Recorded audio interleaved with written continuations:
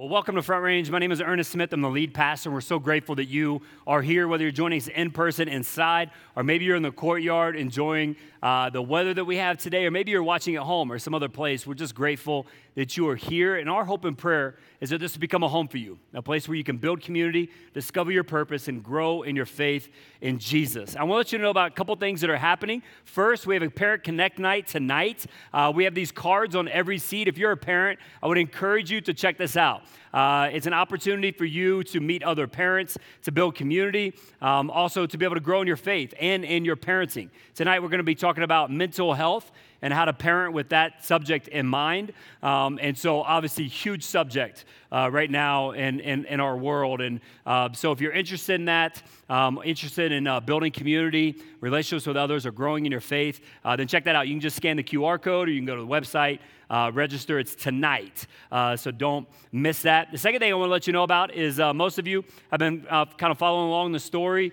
We're trying to eventually get into our own permanent facility. If you didn't know, this is a school. It's not our own permanent facility, unfortunately. And so we have been in the process for a long time, almost 2 years, to try to get all of our permitting and stuff like that so we can start building. And I want to let you know that next Sunday, we are going to have a groundbreaking ceremony.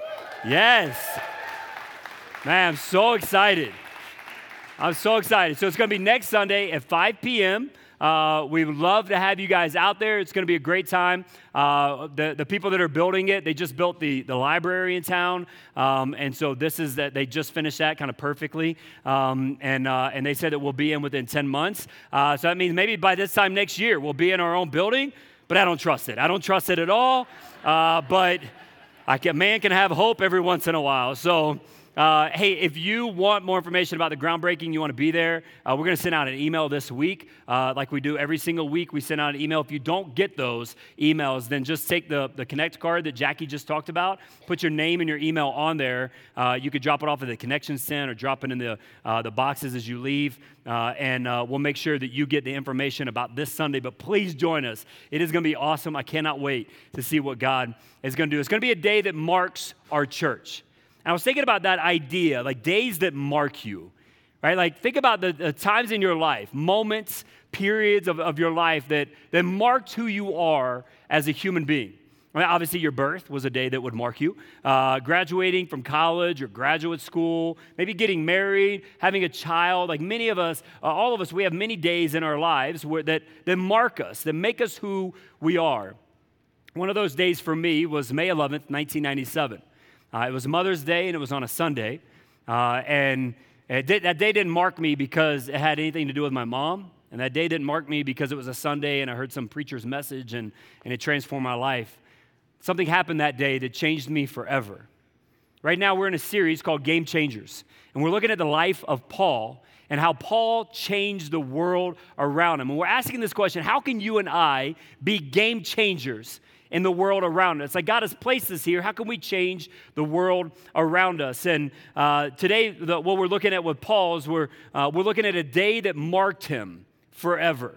A day that not only marked him, but marked hundreds of other people, that changed the lives of so many individuals. If you have your Bibles, you can turn to Acts chapter 17. Also, if you've missed any of this series, go onto our website. We have these series hubs, and you can check out all the messages. You can get other resources to help you grow in your faith. Now, Acts 17, that's where we're going to pick up with a story. And up until this point, here's what Paul's been doing. He's been going from town to town. And as he gets to the town, he starts preaching about Jesus. Then the people start persecuting him. They start either beating him, they've arrested him, they've done all, and they're trying to drive him out, to silence him. So he's going from town to town, escaping persecution. He leaves Berea, he goes to Athens, and that's where we pick up with the story, starting in verse 16. Here's what it says. While Paul was waiting for them, meaning the other believers that he had traveled to Athens with, they left. While he was waiting for them to come back, he was in Athens, he was greatly distressed to see that the city was full of idols. So Paul's waiting for his friends to come back, and he's looking around, he's watching people worship other gods, and he knows that these other gods aren't going to give them what they long for. They're not going to give them the life and the hope and the peace and all of that they long for, and so he becomes greatly distressed, like his heart is moved. And when I read that, I began asking, am I greatly distressed by the idols that people worship in our community? Now, when we talk about idols in our community, we're not talking about like little hand-carved things, but what do people worship above God? What do people put on a pedestal above God? So does my heart break for when people worship money over God? Or when people put their kids above God?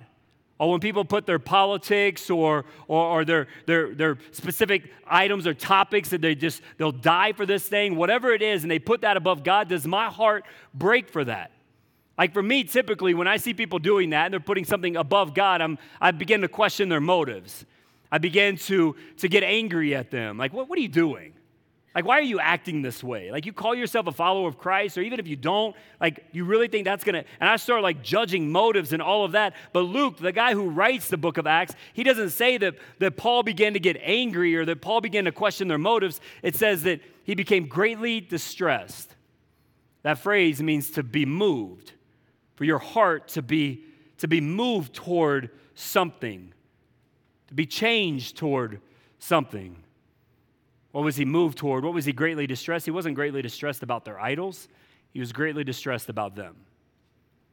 He saw a group of people that longed for something more, and they were yearning for God, to worship God, and yet they were worshiping these other things that were useless, that were pointless. And Paul knows that it's not enough just to be greatly distressed. Like your heart has to move, but then you got to do something. So what does he do? He begins to reason with them. The Bible tells us that he started to reason with people. And I find that fascinating because I think it's really difficult in our culture right now to reason with people.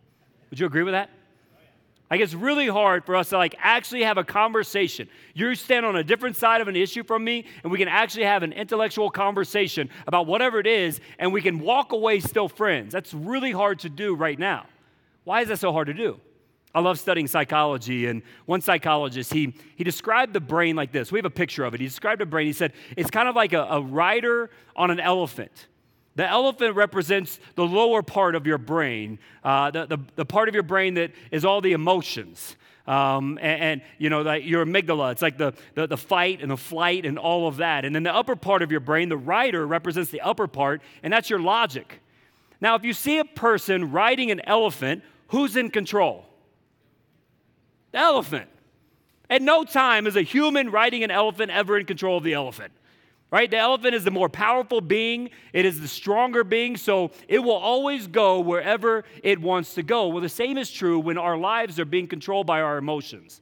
When we allow the lower part of our brain to be the dominant force, right? And you've seen this. Like if you have kids, you've seen this play out where you're like, what in the world is happening to you right now? Like you can't reason with it. There's no logic. You know, the psychologists say you flipped your lid. You know, like, oh gosh, like that person's like completely controlled by emotions. That's what's happened in our world, and that's why logic and reason doesn't happen as much as it should. But for transformation to happen, logic has to be a part of the equation. And so we read here that Paul begins to reason with them, and it says they're blown away. In fact, the way that it's phrased here, it says, they say to him, you're bringing some strange ideas to our ears, and we would like to know what they mean. Translations, dude, you're brilliant, and we need to know more. So they bring him to the Areopagus. We have a picture of the Areopagus, and it was located northwest of the Acropolis, and it was a place where the Athenians would hold court. They would have judicial councils here, and they would typically have court about homicides, so they would try homicides there. They would try religious matters, and they would try arson of olive trees.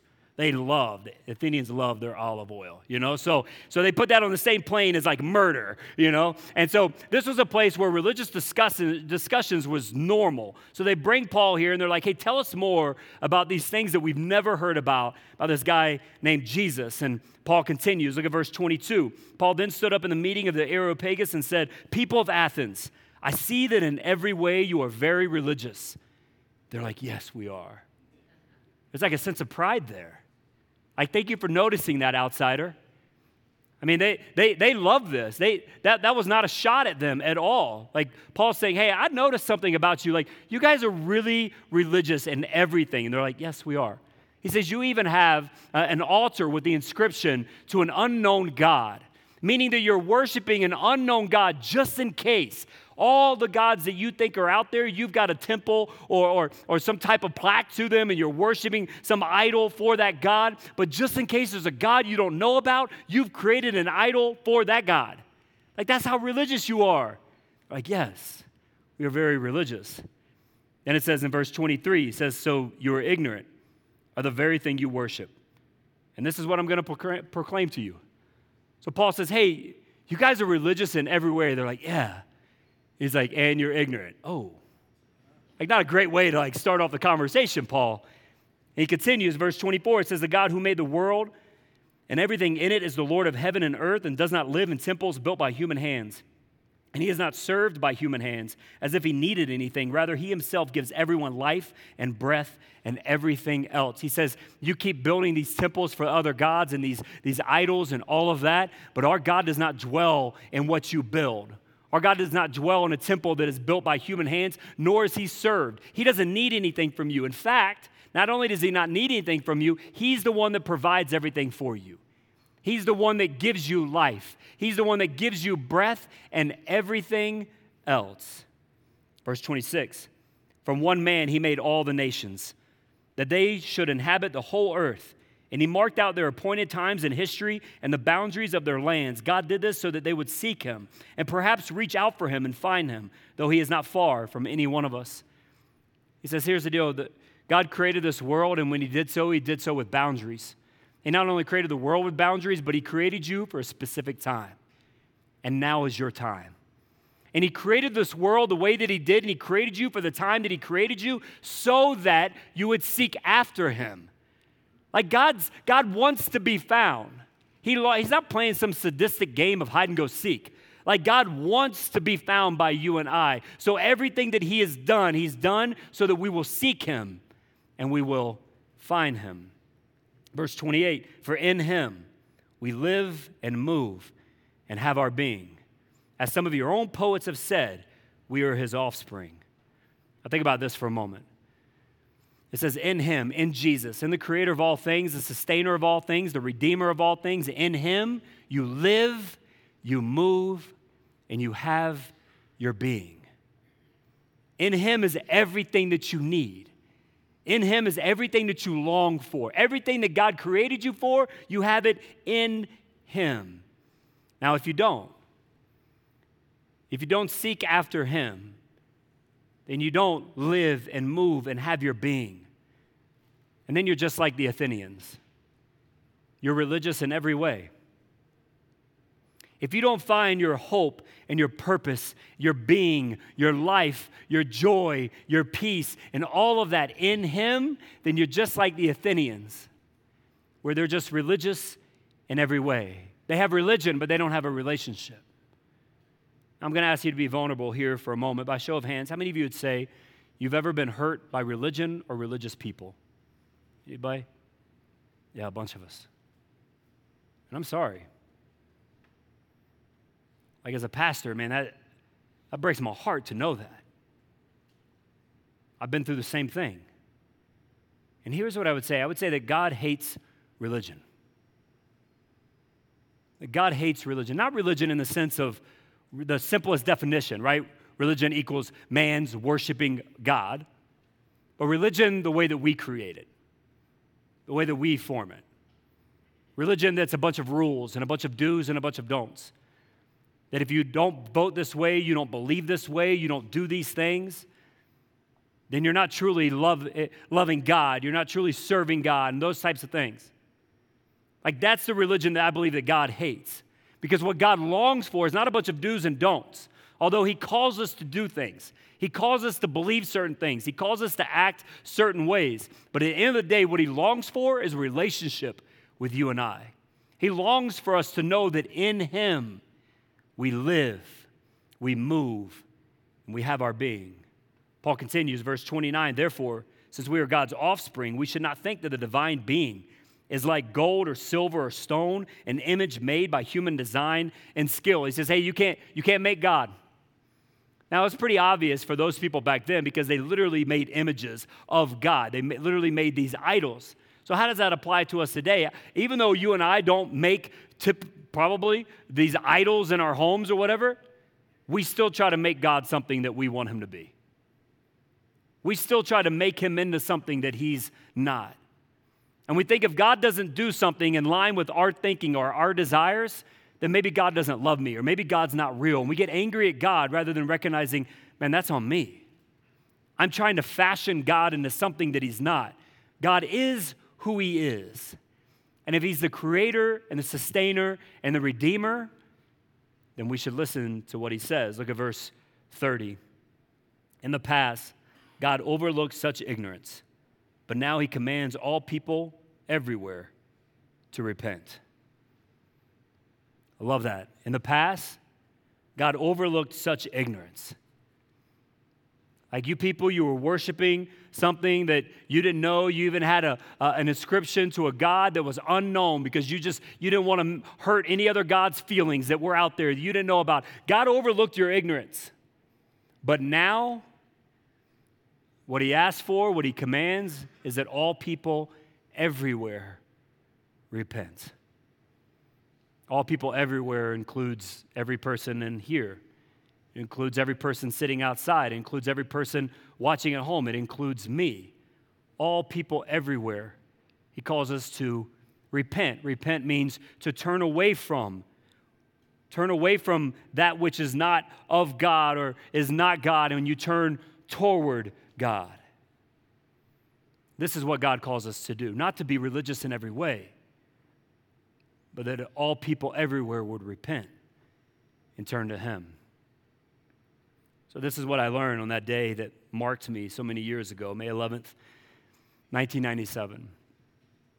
I was at youth group that night, and my mom showed up, which is a little odd that your mom would show up at youth group. That wasn't normal. So I knew something was going on. And she informed me that one of my best friends, Brian, had just killed himself. And I began just like wrestling with all the emotions. I was supposed to be hanging out with him earlier that day, and I wasn't there, so could I have done something if I would have been? So there was guilt, there was anger, like why would he do this? There was sadness, my friend is gone.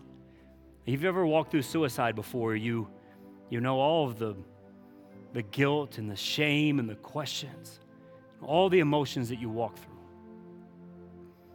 So as I began to process all of that, I began to ask, okay, God, what are you wanting to do in me? I was new to my faith at that point. And I felt like the Lord showed me two truths that would mark me forever. And there are two truths about every single human. Like you're going to find yourself in one of these two. The first truth is this, that my friend Brian, he was like the Athenians. Like he was longing for something more. He was longing for God. He was longing to find life. He was longing to find hope and joy. He was longing for all of that, but he was seeking it in all the wrong places. He was seeking it in the alcohol and the girls and the sports and all and like, I got it. Like I totally understood where he was at because he was me 2 years earlier. Like I didn't have to read a book or a blog post or, anything like that to be like, oh, this is what he was dealing with. No, I totally understood because I had walked that journey. I feel like that's like the grace of God in our lives. Like when you walk through something in life and you like learn to trust God with that area of your life, God will then bring people into your life that are going through the same thing. Like if you've ever walked through a divorce, once you get to a place of health and you feel like God's moving in my life and I'm in a healthy place, guess what? God's going to bring people in your life that are walking through a divorce. If you've ever gone through depression or mental health issues, I was talking with a buddy earlier this week, and about 2 years ago, he came to me and he's like, hey man, here's what I've been going through, and I just want you to know, I want God to use this. So him and I were sitting down this week and he was like, telling me all these stories of all these people that God's been bringing into his life that are suicidal and have mental health struggles and all these like, okay, I didn't think it would be this many people. It's like, no, but that's what God wants to do. Like when you walk through something, God wants to use that to draw other people to himself. Like it doesn't surprise me. I love it when I have conversations with guys in our church, and it never surprises me when a guy says, hey, I'm an atheist, or hey, I'm an alcoholic, or hey, I'm a lover of money, I'm addicted to money, because I'm like, I've been all those things. I get it. I know where you're at. I don't have to read something about you. I know what you're walking through. And so if you're like my buddy Brian, if you're like the Athenians, where you're religious in every way, meaning that you long for something more, you just haven't found that in Christ, my prayer is that today you would come home. Today you would give your life over to Jesus, that you would recognize that everything that you've been seeking to find joy and fulfillment, all of that in, like, don't wait till all of those things crash. Sometimes you just have to. And if that's you, I'm asking God that those things will crash quicker than not. But if you're a type where you can just go, you know what, I need to make a change. I know this isn't working. That's my prayer for you. You'll come home, you'll recognize, and I need Christ. I need Him. And the second truth that I learned is that for me, I was religious in every way. Like if that verse in verse 28, if it says that for in Him we live and move and have our being, at that point, I'd been following Christ for about 6 months. At that point, and I couldn't say that was true about me. And so I knew like God had called me to share my faith with Brian, and I just thought, I'll have more time. I don't want him to think like I'm this like religious nut now, and I don't know everything there is to know, and I just all the excuses. I thought I'll do it another time. And that time never came.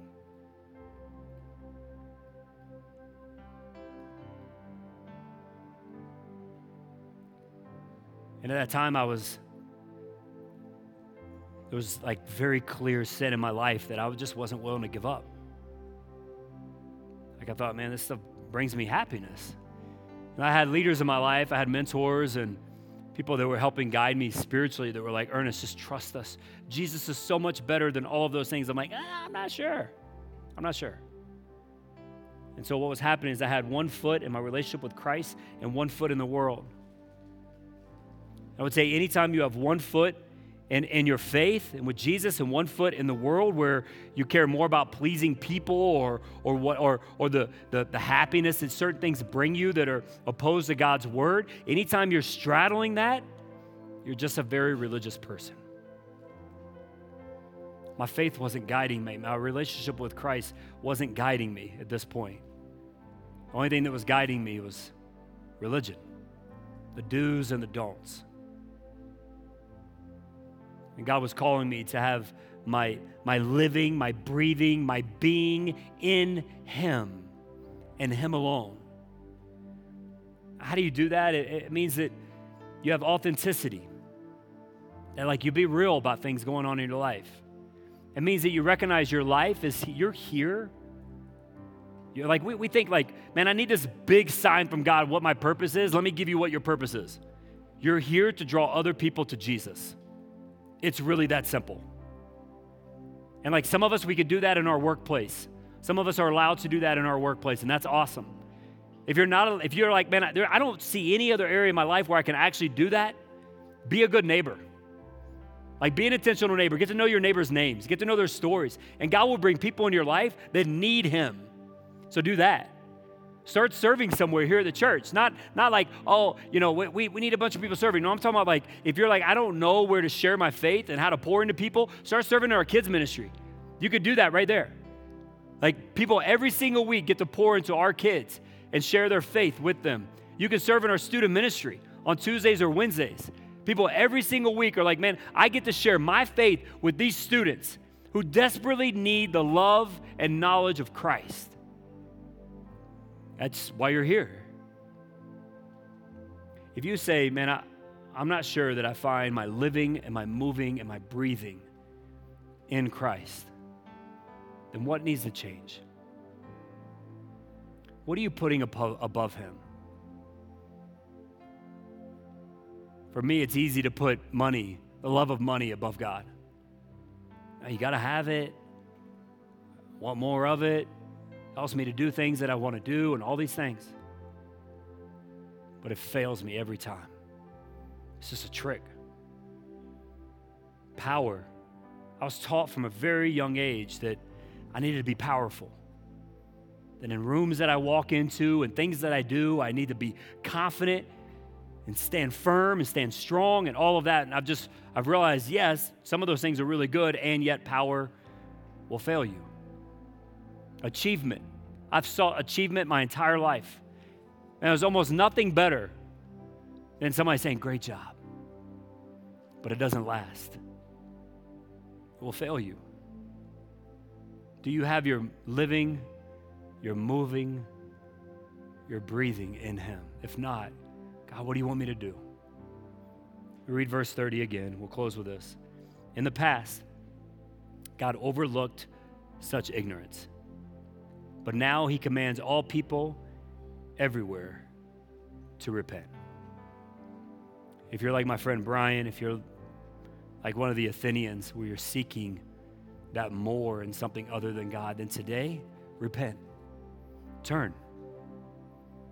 It doesn't mean that you're going to have all your questions answered, you won't have any more doubts, or you won't wrestle with sin, or it doesn't mean any of that. It just means that you're going, okay, I recognize that trying to achieve all of these things is not giving me what I long for.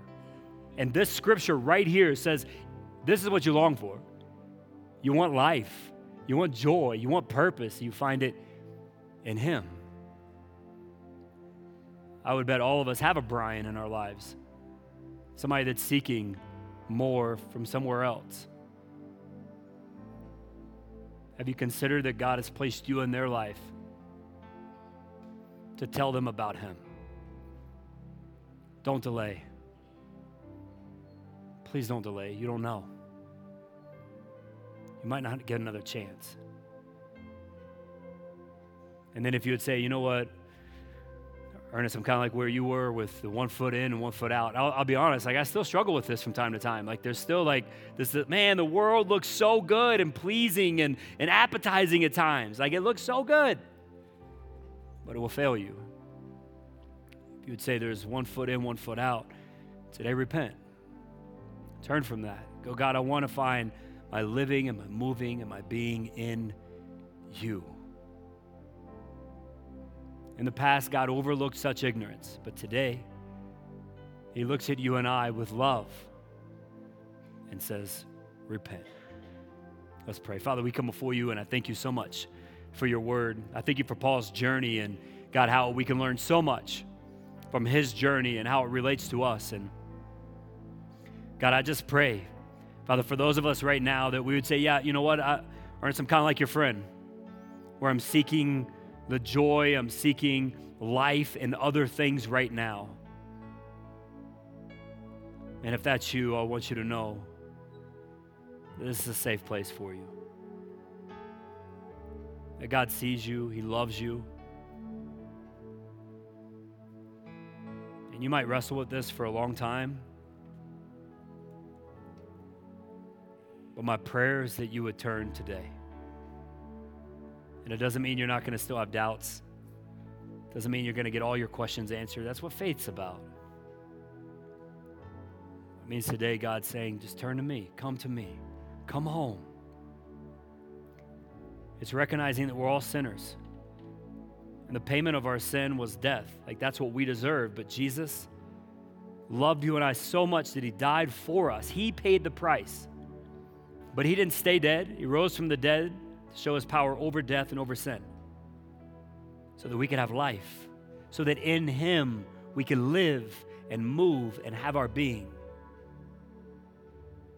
So if that's you, with every head bowed and eyes closed, if you'd say, man, Ernest, today I want to commit my life to Christ. I want to recommit my life to Christ. Ernest, say, hey, I want to come home.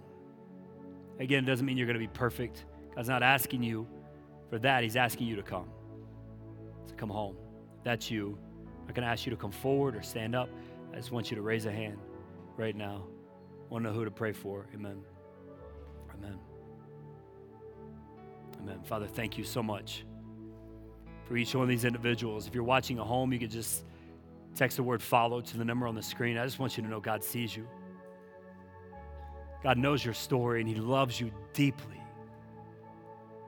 God, I thank you for your forgiveness, your grace, that your word says if We just confess our sins to you, that you are faithful and just to forgive us of our sins and to cleanse us from all unrighteousness. So forgive us now as we turn to you.